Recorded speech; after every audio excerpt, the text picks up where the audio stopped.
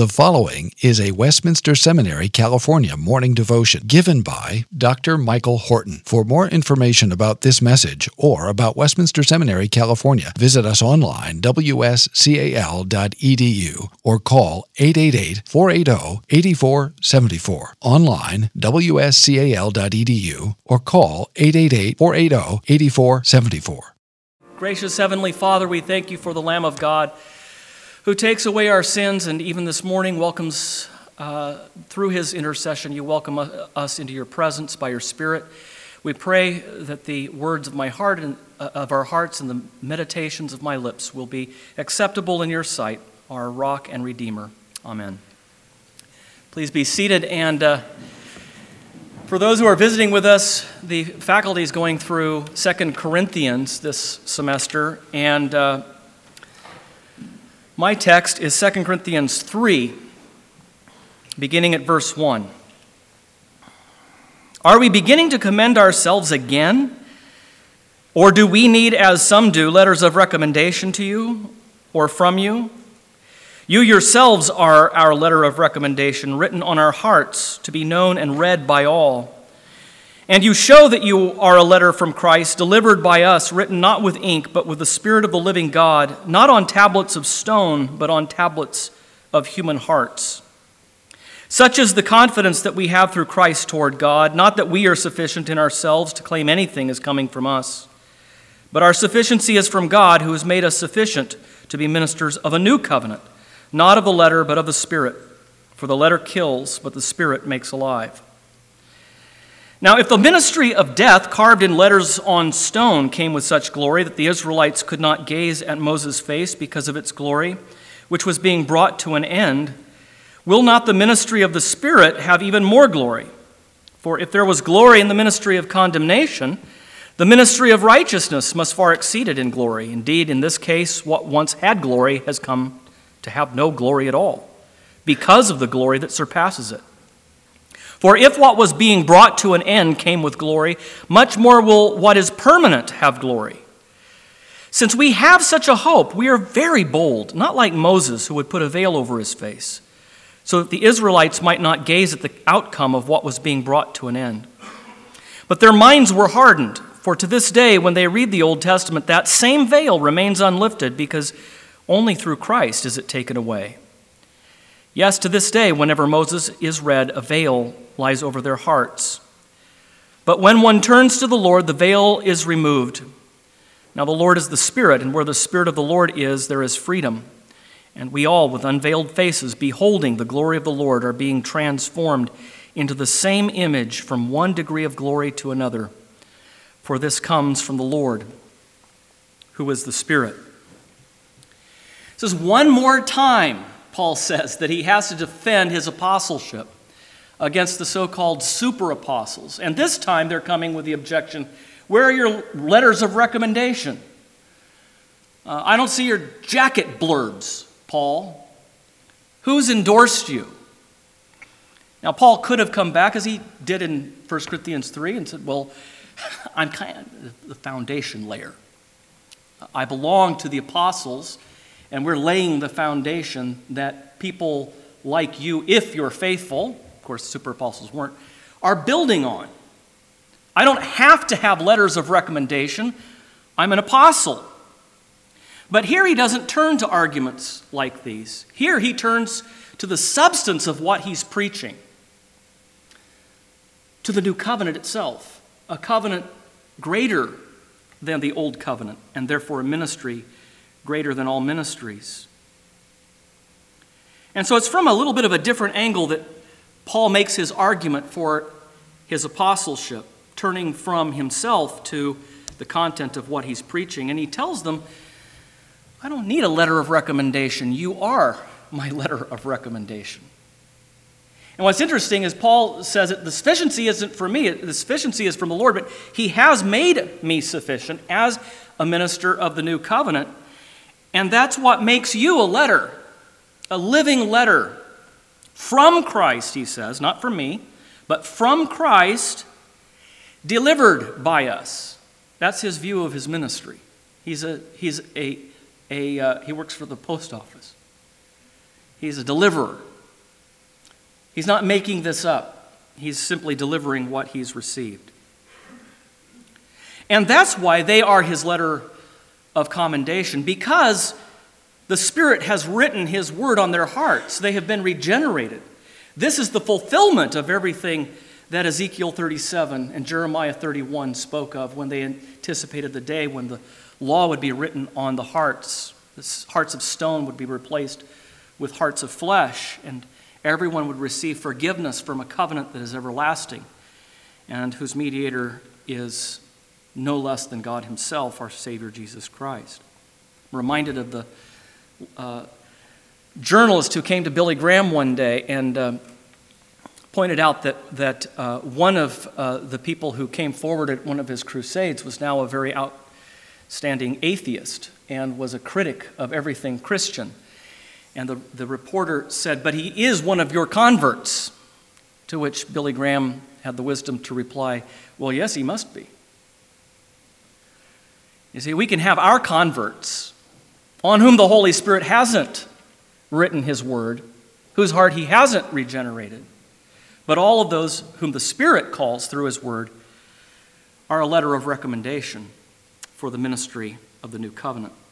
Written with the Spirit of the living God, not with ink, Paul says, written on human hearts and not on tablets of stone. In 1 Corinthians 9:2, he says, "If to others I am not an apostle, at least I am to you, for you are the seal of my apostleship in the Lord." So there's a dear relationship between the Apostle Paul and the Corinthian church, even when he scolds them, even when he takes them in hand. He treats them as his sheep, who are the seal of his apostleship in the Lord. So it's not about Paul's abilities, it's about the new covenant. The new covenant is the basis for a courageous, even bold ministry, even if you're not a super apostle. Even if you don't have the right hair. Even if you don't have the right charisma. Even if you don't have the right leadership skills. It's the ministry of the new covenant that gives you boldness and courage. That's the occasion for the argument. What's the argument itself? The thesis statement here I take to be, for the letter kills, but the Spirit gives life. And to understand everything that he's about to say, we have to summarize a little bit of Exodus 34. This is a midrash on Exodus 34. First of all, it's the second giving of the law, second writing of the law on the new tablets. The law which you broke, he reminds them, so it's not off to a good start. Then the Lord came down in the cloud to meet with Moses. No one else is supposed to be there, just the mediator of the covenant. And the Lord stood there with him and proclaimed his name, the Lord. And he passed in front of Moses, proclaiming, "Yahweh, Yahweh, the compassionate and gracious God, slow to anger, abounding in love and faithfulness. Yet he does not leave the guilty unpunished. He punishes the children and their children for the sin of the parents to the third and fourth generation." And so even though I believe the Holy Spirit is the preacher here, the content is very definitely the law that was given at Sinai, a mountain in flame, a mountain with a sight so terrifying that Moses was afraid. And so Moses intercedes in this passage. "Although this is a stiff-necked people, please go with us and forgive us if I have found favor in your eyes." The Lord says, "I'm making a covenant with you. Don't make any treaties with the inhabitants of the land, break down their altars, cut down their Asherah poles, for the Lord is a jealous God." And then he repeats the command to celebrate the Passover, redeem the firstborn from your flock, redeem all of your firstborn sons. "No one is to appear before me empty-handed."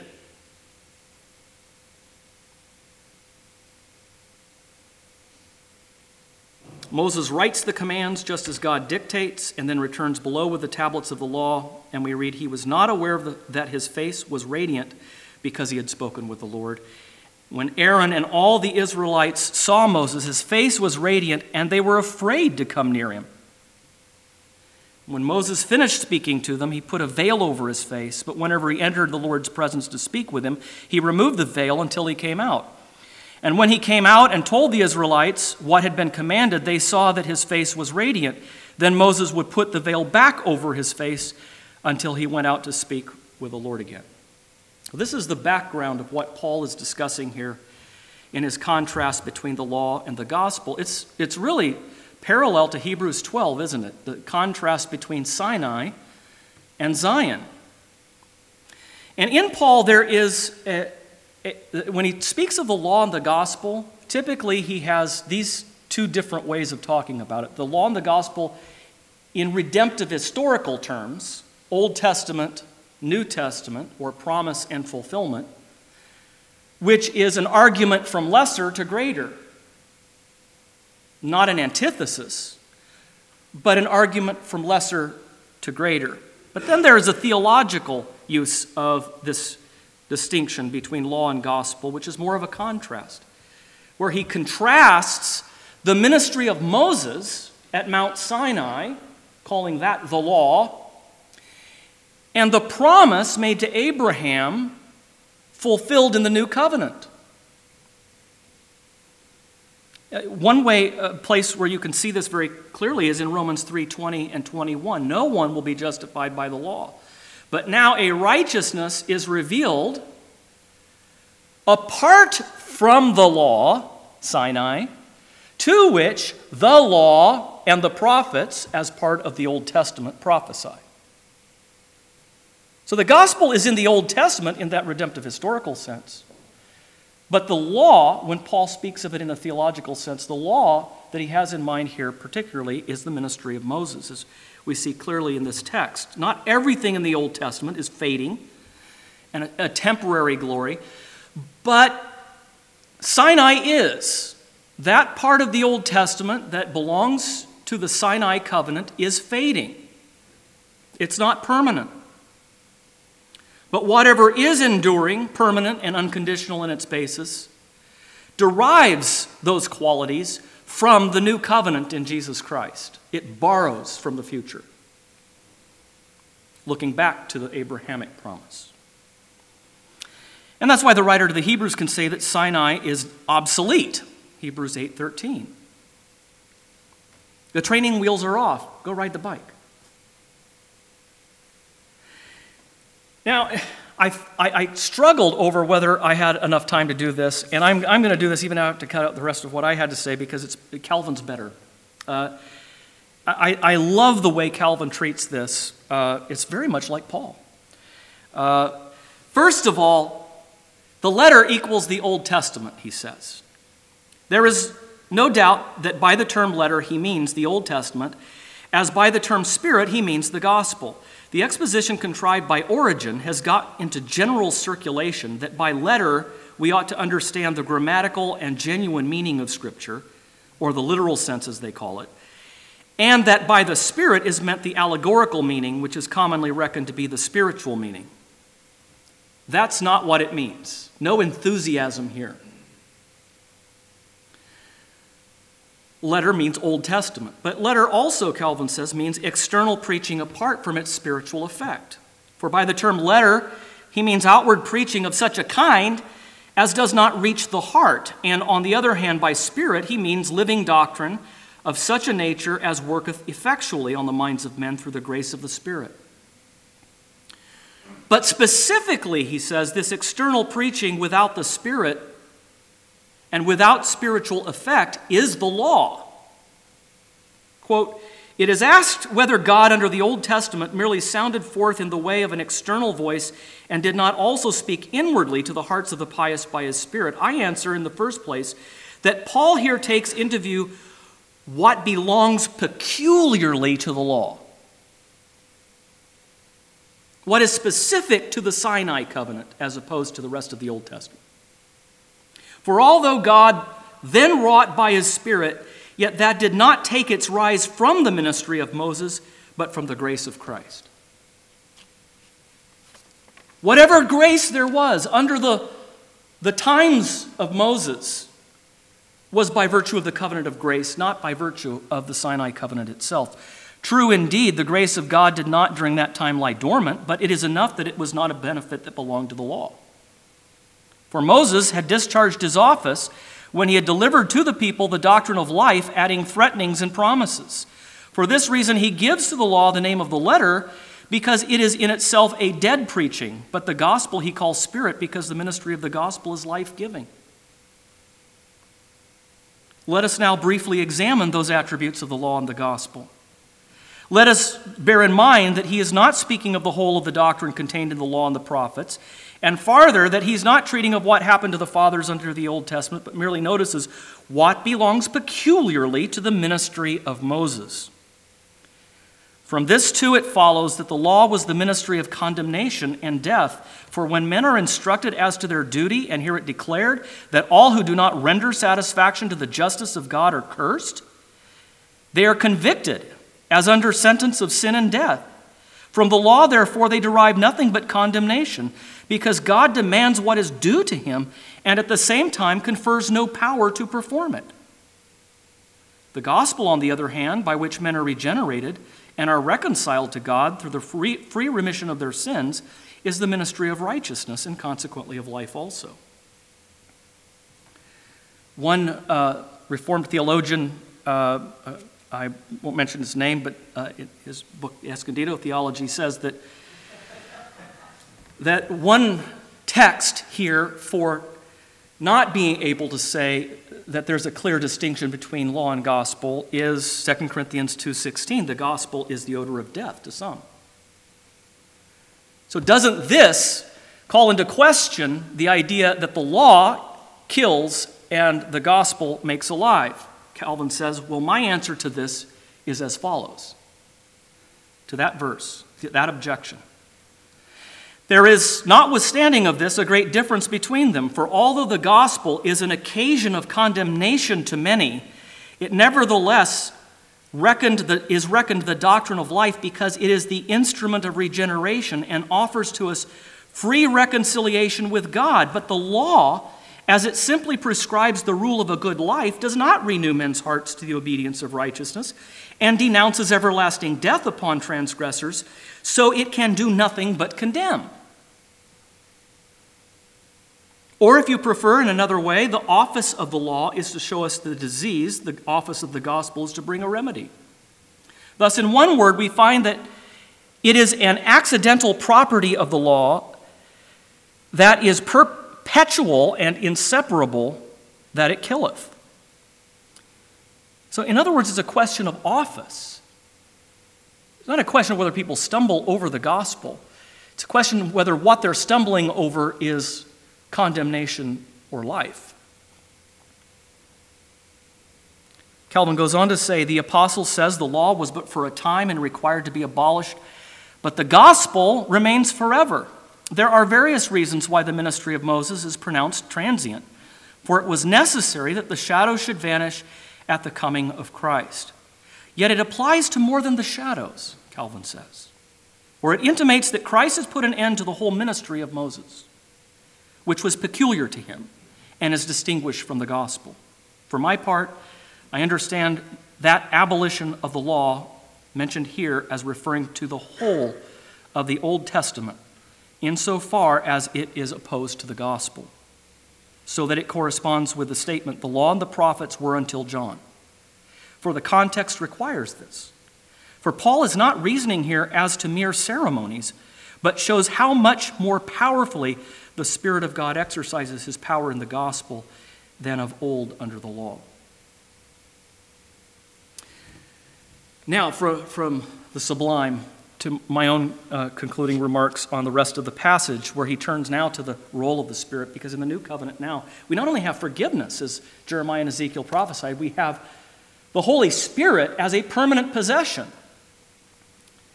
And Paul draws this out in saying that the Spirit is the Lord's. The Spirit is the one who brings liberty.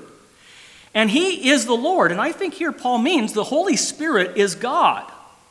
Just as the mediator of the new covenant is God, and therefore greater than the mediator of the old covenant, Moses.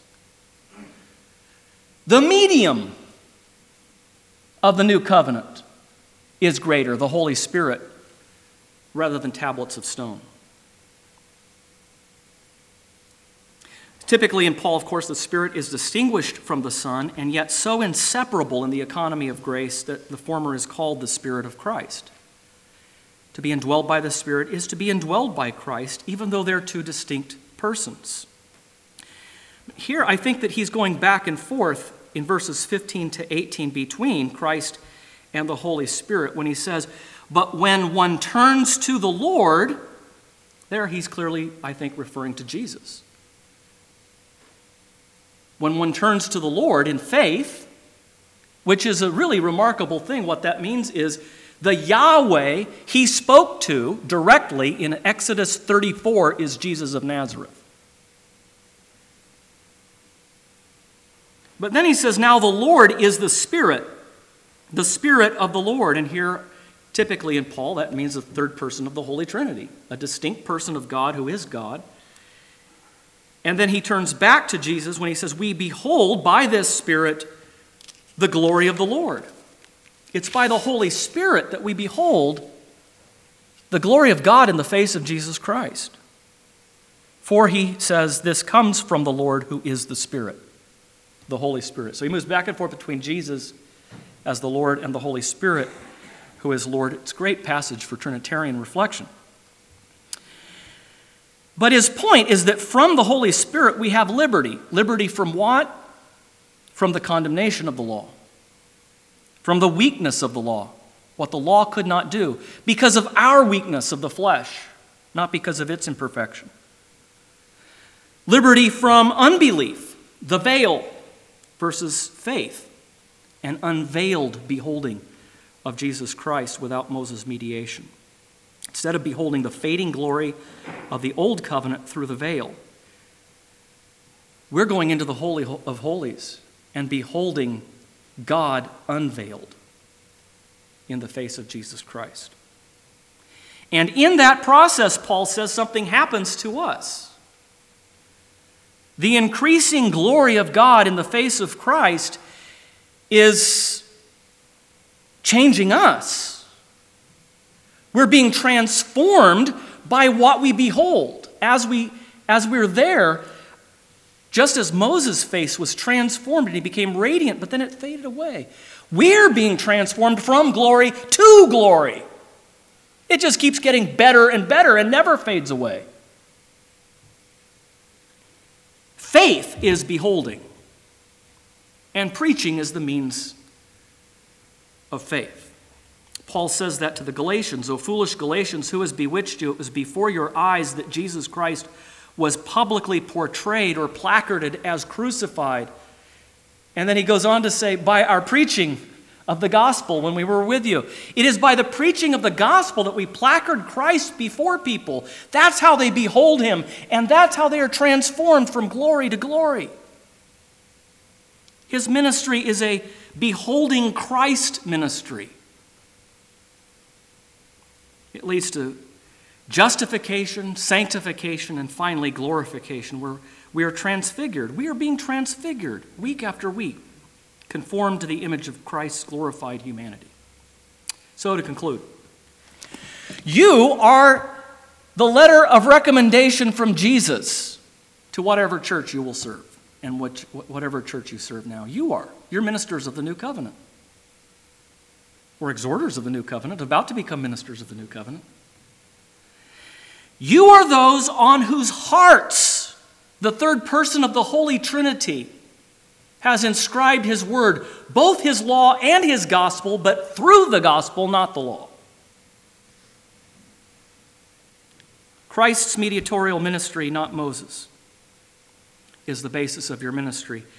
You are those who may speak boldly and courageously and confidently, because you're not coming out of the presence of God with a fading glory, but being transformed from glory to glory by the proclamation of Christ. And as you hear and you preach that gospel, you are transformed along with your hearers, more radiant than Moses' visage after speaking directly with the Lord at Mount Sinai. Let's pray. Our Father, we thank you for the new covenant. We thank you for the blessings of the old covenant. We thank you for leading your people by types and shadows. It is not because of your failure to communicate, but because of the hardness of our hearts apart from the Spirit, that they did not look through the veil, through the types and shadows of the law to behold Christ. And now, Father, that we have the new covenant and are ministers of the new covenant, help us, Father, not to look at Moses, but to look through Moses to see Jesus, in whose name we pray. Amen. Copyright 2016, Westminster Seminary, California. All rights reserved. You are permitted to reproduce and distribute this material in any format, provided that you do not alter the wording in any way and that you do not charge a fee beyond the cost of reproduction. For web posting, a link to this document on our website is preferred.